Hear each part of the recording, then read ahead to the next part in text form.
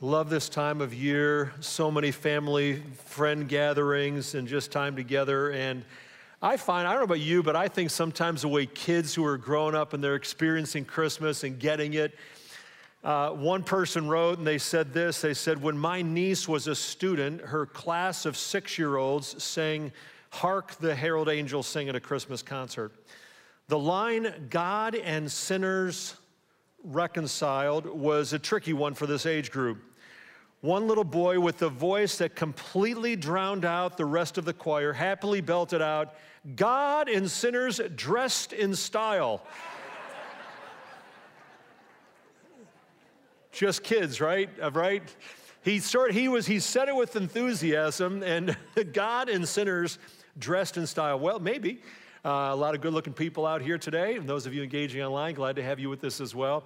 What actually is the meaning, the wonder of the Christmas event?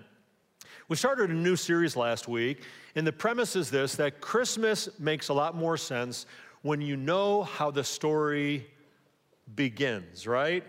When you know how the story begins. That's why we've called it Creation to Christmas. That if you miss the beginning of the story, what it is that really happened that made Christmas a necessity, it's sort of like walking into the intermission of a play, we said, and you get there and you're sitting down, you're like, okay, I'm sort of lost here. I don't know the narrative of what took place. What are these characters? What's the significance? How does this all? And that's a little bit what it's like when we drop into Christmas and we don't know what's gone before. It helps if you know how the story begins. A person who's dropped into Christmas and doesn't know how the story begins might go, okay, so time out a second here. If Christmas is the solution, then what's the problem? If Christmas is the answer, then what's the question? Like when we sing joy to the world, the Lord is come, well, why is that the reason for joy? Like how can I experience that in my life? And what was it like before that? Why was there joy that there hadn't been before? So in this new series, my hope is that we'll have a lot better grasp on the wonder of Christmas, what it's all about, and why it truly is one of the highlight events to celebrate, not only in the calendar year, but in all of history. So last week, part one, we looked at how Jesus has rescued us from the curse that came into our world with a giant infection, like a giant infection, right? And you can watch it online if you want and go back. But what we said was this: we made this 2,000-year connection, or however many years it is, between Genesis chapter 3, where it all begins, and Galatians chapter 3. And we said, let's look and see what happened with the curse, this infection. How does that impact our lives? And what did Jesus do when he came the very first Christmas? And it's not just some ethereal kind of thing where we go, well, you know, it's sort of cool, is this curse? No, this is like personal, because all of us are born, we said, under a curse. And Jesus came to release you from that curse and to release me. And when we encounter him personally and we have a relationship with him, we're free from the curse, and it makes all the difference in your life and in your eternity. So today I want us to look at this. Not only the curse, but let's talk about pain. You know what I found is that Christmas, like any other time of year, do you ever have people that are like, hey, how you doing? And life is sort of like two rails. You have the good stuff and you have the tough stuff, right? So someone asked me, how are you doing? I'm like, well, I think Ohio State's going to be back in the college football playoffs. I mean, like, I'm really excited about that, right? Anybody, you know, and I'll go and I'm going to see my kids after Christmas and stuff like that. But if you said, how are you doing? Like, what about, I'd say, well, there's some other things in my life that are painful.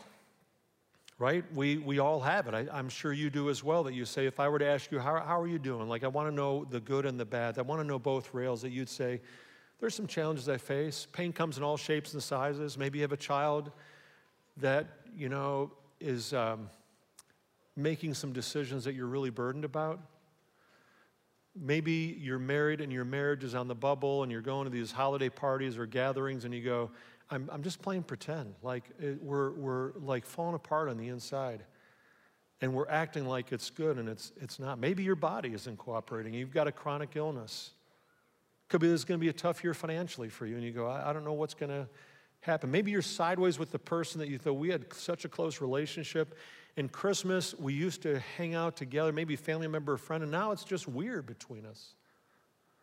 And pain comes like in lots of different ways. So what does Christmas mean in terms of the pain that we encounter? Sometimes it's a silent pain, right? Harvard Graduate School did a study last year in 2021, and they found, listen to this, they found that in the wake of the pandemic, that 36% of Americans reported feeling lonely frequently or almost all the time. 36%, frequently or almost all the time.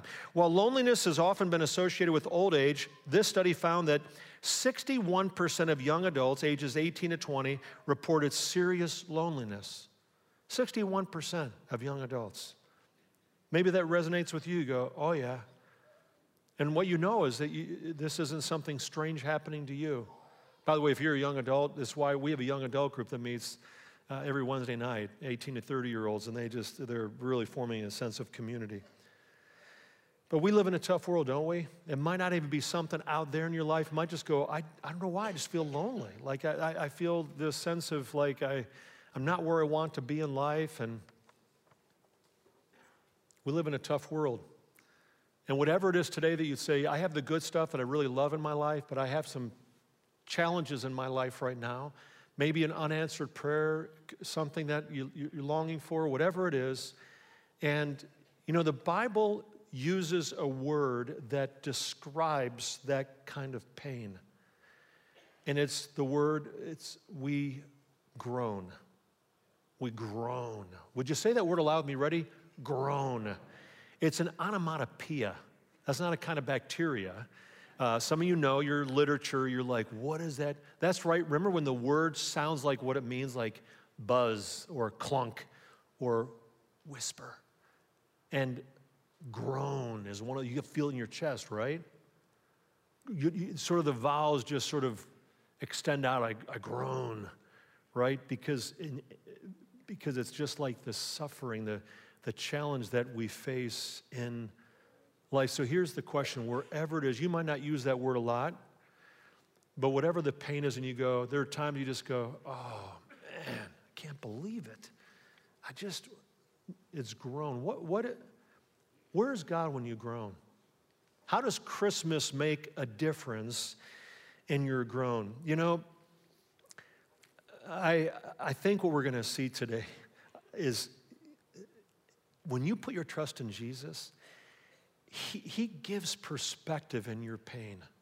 He doesn't release you from pain. We're going to see in a second.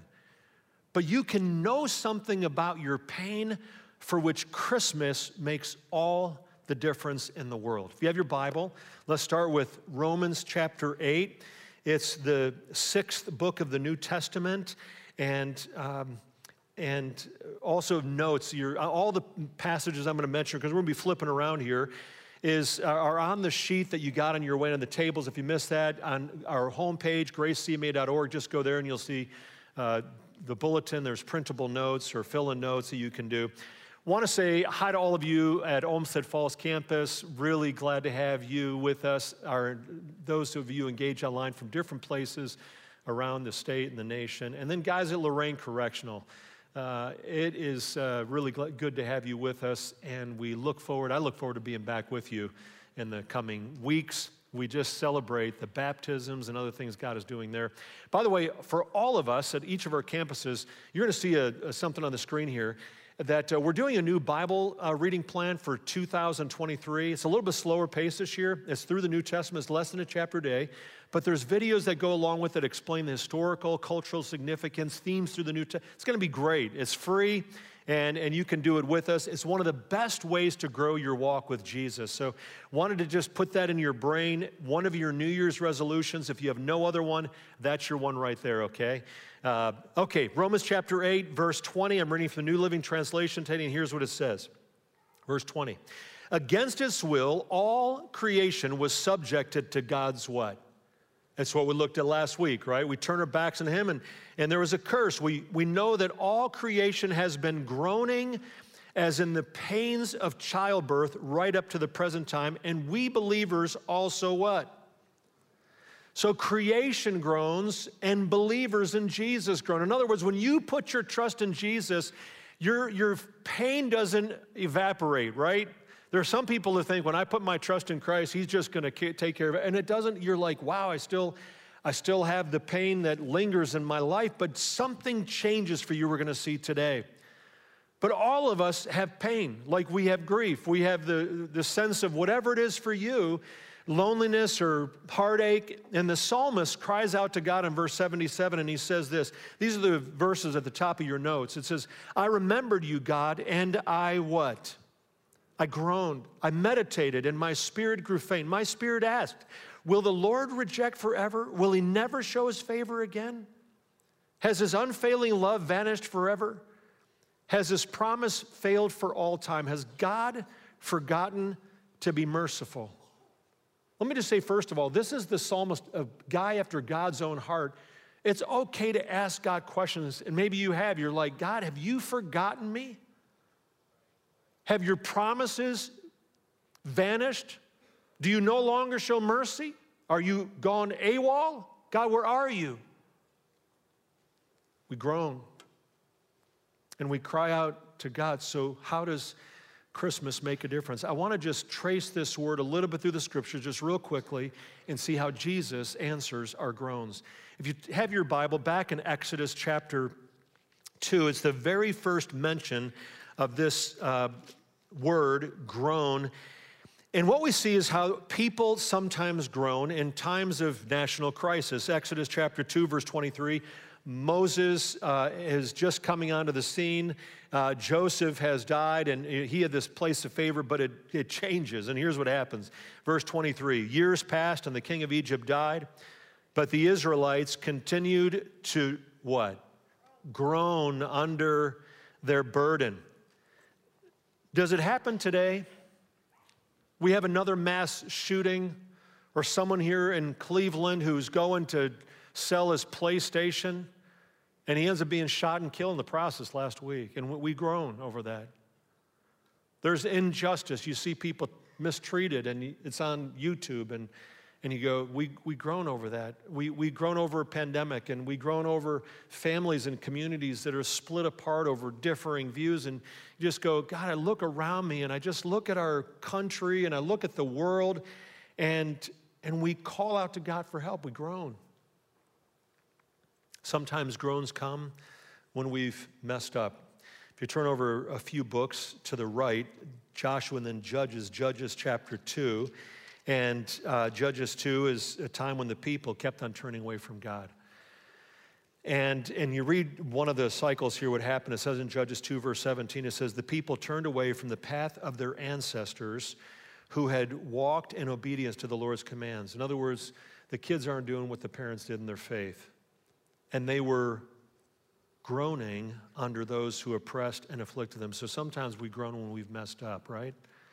It's a consequence of our own decisions. You look back and you go, what was I thinking? I must have been young and dumb. Or maybe I wasn't young, I was just dumb, right? And you go, I did something, I've hurt the people in my life, I don't even know how to make it right. And you look and you go, I'm experiencing the consequences of my own behavior. This is what they were doing in Judges. And we groan over that. We go, God, I feel horrible for the kind of decisions I made and how that's impacted people I really care about. We groan over that. But then there's a kind of pain and groaning that's confusing, because suffering comes even when we've walked faithfully with the Lord. Turn with me to Job chapter 3. Job comes just before the book of Psalms. Don't know exactly when Job lived. Some people think it was really early in human history, but his name has become associated with massive suffering.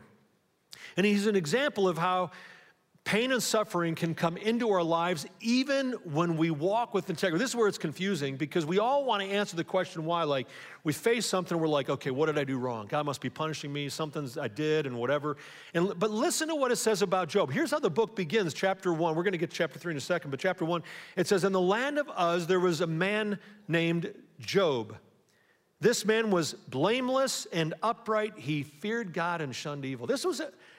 Wouldn't you want that to be said about you? That you were blameless and upright, you feared God and shunned evil. And so he's a guy with integrity, he honors God, he cares about people, and what happens? He experiences one loss after another. First, all of his children are killed in an accident. Horrific. Then he loses his business. I mean, everything he owns. This was before the days of State Farm. You know, there was no recourse. Like it was done. He was in poverty. And not only that, then his body. He gets this horrible disease, a skin condition. The guy lost everything. And in the midst of that, in Job chapter 3, verse 24, listen to what Job says. He says, I cannot eat for sighing. You ever had pain to the extent where you go, I just lost my appetite? Yeah, you have that? When that happens to me, I know that I'm in a lot of pain, like deep, deep pain. Right? But Job says that's the kind of pain he was in. I cannot eat for sighing. My groans pour out what? Like water. Like not dripping. My groans just come out. What I always feared has happened to me. What I dreaded has come true. What a word picture. He says, my groans pour out like water. Well, you get the picture. Whether it's a national kind of groaning, if it's because of our own behavior, if it's even when you're doing what's right, just the brokenness of the world crashes into your life, and you go, God, my life, I feel this pain. It wasn't just then, this is now, right? You feel it, I feel it. That we go through stuff, and maybe you're facing something right now that you just say, yeah, I'm there. So here's the question. How does God meet us in our groaning and our pain? What does this have to do with even Christmas? You know, I think when we ask these questions, there are times, if we're honest, we can say, God feels so far away. Have you been there? We just go, it's like he's silent. Is he aware of what I'm going through? Like, do my prayers reach beyond the ceiling? Maybe you begin to have doubts. It's okay to doubt, by the way. A lot of Bible people doubted. People in history have. Doubt means that you're reaching out in some way. You say, I believe, but Lord, help my unbelief, because right now I don't see you coming through. And we can feel like God is absent, and it's a dangerous thing to live by feelings, isn't it?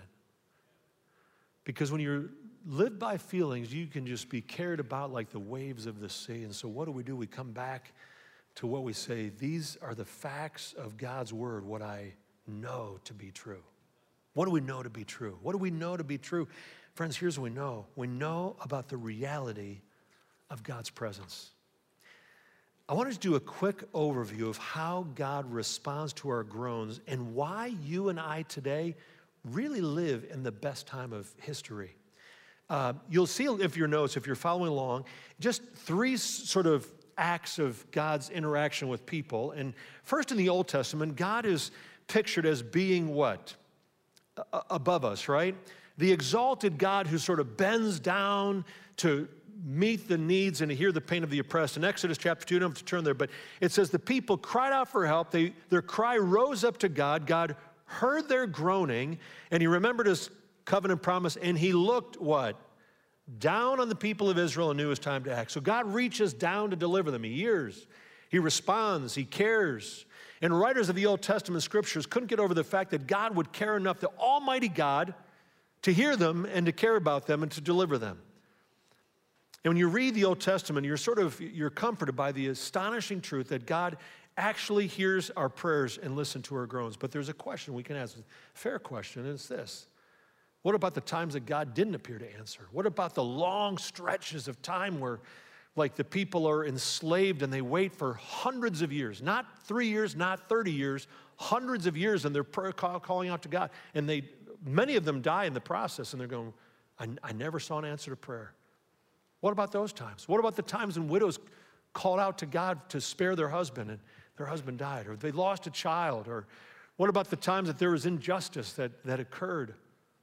And then you come to the end of the Old Testament, and the book of Malachi is written, or for those of you who are Italian, Malachi, however you'd like to pronounce it. And after the book of Malachi, there's how many years of silence? 400 years. No intervention of God that we hear about. No word from the Lord that is spoken. 400 years, and they may have wondered, like, has God left us? Is he done? Are his ears deaf to our groans? Well, God answers in an amazing way. And the next step, an astounding step, is this. The answer to the question came in the person of a baby boy born a few miles south of Jerusalem in a town called Bethlehem. When God, in the person of Jesus, took on real human ears and heard the groans of people as he walked the streets of his country. If in the Old Testament God is above us, what we find in the Gospels, Matthew, Mark, Luke, and John, is that God is with us. He is Emmanuel. That's what the name means. God with us. It's the miracle of Christmas, that God steps in and he actually becomes one of us in a human body.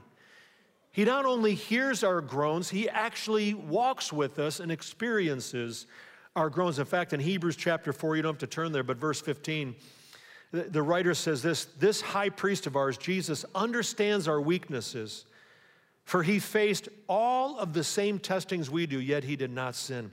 Friends, listen, in some incomprehensible way, because of Jesus, God hears our groans differently, right? It's not just from up above. He actually becomes one of us. And he doesn't just hear our groans. God groans himself in the person of Jesus. Remember when Jesus is hanging on the cross, and some of the words he speaks are a quote from Psalm 22, when he says, my God, why have you what? Forsaken me. This is Jesus speaking to his Father. He's quoting Psalm 22, which goes on to say, why are you so far from saving me? So far from the words of my groaning. Jesus groaned. Oh my God, I cry out by day, but you do not answer, by night and am not silent. You see, we no longer need to wonder, does God really know what I'm going through? Does he get it? Can he feel what I'm going through? By joining us on earth that very first Christmas, Jesus gave credible historical proof that he feels our groans. Isaiah 53 says this, he was a man, Jesus was a man of what? Sorrows, acquainted, familiar with grief. So God was above us, reaching down, hearing our groans. Then he became with us, but there's one more. Back to Romans 8, let's end where we began, Romans chapter 8. And what we read, the letters of the New Testament writers tell us that God isn't just with us, he is now what? Within us. That Jesus comes to live in us. The moment we put our trust in him, Jesus says, I'm not going to leave you as orphans. He says, my Spirit's going to come and take up residence in your life. And listen what the Spirit does. Romans chapter 8, the Holy Spirit helps us in our weakness. For example, we don't know what God wants us to pray for, but the Holy Spirit prays for us with what? With groanings. There it is again. That cannot be expressed in words. Paul is saying we don't always need to figure out exactly what to pray for. You can have something like, we pass out prayer cards here at Grace, and you can, organize your prayer life, which is great. But sometimes when you feel overwhelmed, sometimes when your heart is crushed by pain, he says, don't despair. God hears you. This is a level of closeness with the Lord that had never before been experienced, that the Holy Spirit, He translates our wordless pain. He interprets our groans. You might have words come out of your mouth, you're not even sure what you're saying. And the Holy Spirit takes those before the Father. In my years of being a pastor, I have walked with some people in horrific grief. I've stood next to parents by the lifeless body of a child, and we've just cried. There's really no words in a moment. I've been at that scene too many times. Or an overdose or a suicide or whatever it might be. I've been with individuals who have found out from their spouse that the marriage is over and they knew things weren't great, but they're crushed. They're crushed that the dreams that they had are now gone. Or I've been with people who have found out about a diagnosis and we're looking forward to years together or family or whatever and travel, and they find out they have 12 months to live at the most. What do you say in a time like that? There are times I feel like as a pastor, I'm supposed to have words to say, and at times I've just heard people groan, like guttural cries. And my confidence is this, that the Holy Spirit translates our wordless pain. Sometimes we don't know what to pray. We don't even know what words can come out. But the Spirit of Jesus takes your groans and he interprets them to the Father. And can I tell you, pastors aren't immune. There are times that I just groan out to God in prayer. I don't know what to pray. Friends, Paul's words are true, that the Holy Spirit who lives in every person who follows and trusts Christ, he's able to detect needs that our hearts can't articulate. When we don't know how to pray, he fills in the blanks. Our weakness opens a window for his strength. What a great God he is. A few verses later, Romans 8:31, Paul writes, and if God is for us, how does he finish it? Who can be against us? He's the one who came that very first Christmas, right? So let me just ask this as we close. What's our part? Like when you face adversity, whatever kind of pain, when I have someone who says, John, what am I supposed to do? Look to Jesus. Look to Jesus in faith. You know, in our suffering, we might ask, why? God, why has this happened to me? Why is this prayer unanswered, God? Why haven't you given us a baby? Why haven't you healed this person? Why haven't you given me that promotion? And we may never get an answer to the question why. Can I tell you something? God's answer is almost never an explanation. It's a promise. You may not get an explanation this side of heaven, but you do have his promises, and with faith in the Lord Jesus, we can bank on who he is, his character. He might work. He might do a miracle. There's more chapters to be written, but can I read what the ultimate chapter will be like? Here's what he says here in Romans chapter 8, verse 23. We have the Holy Spirit within us as a foretaste of future glory. For we long for our bodies to be released from sin and suffering. What a day that will be. We too wait with eager hope for the day when God will give us our full rights as his adopted children, including the new bodies he has promised us. We were given this hope when we were saved. If we already have something, we don't need to hope for it. But if we look forward to something we don't yet have, we must wait how? Patiently and confidently. So best of all, the scriptures point us to a day when there will be no more need for groaning. Amen? I mean, there's not going to be any sickness or pain or divorce or all the crap of this world, if I can use that word. No more groaning. So our why isn't always answered, but we have the answer to the question who. Who's with you? Who hears you? Who cares for you like nobody else? Who responds to you in your groaning? Who hears your groaning? And Jesus. Jesus, by his Spirit, is with you and in you. And so we have the promise of 1 Peter 5, cast all your anxiety on him because he cares for you. So turn to Jesus. Turn to Jesus. You'll see in a prayer in your notes where you can do that. Friends, let me close with this. You know, Christmas, some people, we have this view of the first Christmas as, you know, it's this time where there's sort of snow falling, and Joseph and Mary, it's this beautiful. They chose this setting because they knew one day there'd be a manger scene in homes around the world. Not.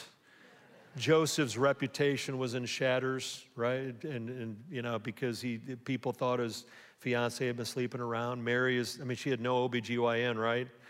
I don't think my wife would want to give birth in a barn with a husband who didn't know what he was doing. The shepherds are terrified when they look out. The wise men have traveled, you know, forever, and they're tired. And it's just a stress-filled environment, right? Sort of like maybe what you experience today. And you maybe have some kind of heartache that you bring, so what do we do? Friends, you live in one of the best times because you live on this side of Christmas, when God himself broke into our world And he feels our groans. He groaned himself, and today he comes to live in you when you put your trust in him. And he takes your groans. I mean, he doesn't just hear them. He interprets them. He takes your wordless pain, and he responds. And one day, if you trust in him, you're going to be in a place where you'll groan no more. And it's going to be amazing. So that's how the story begins. There's a lot of groaning, and we have a little baby who came into the world, and he changed it ever all.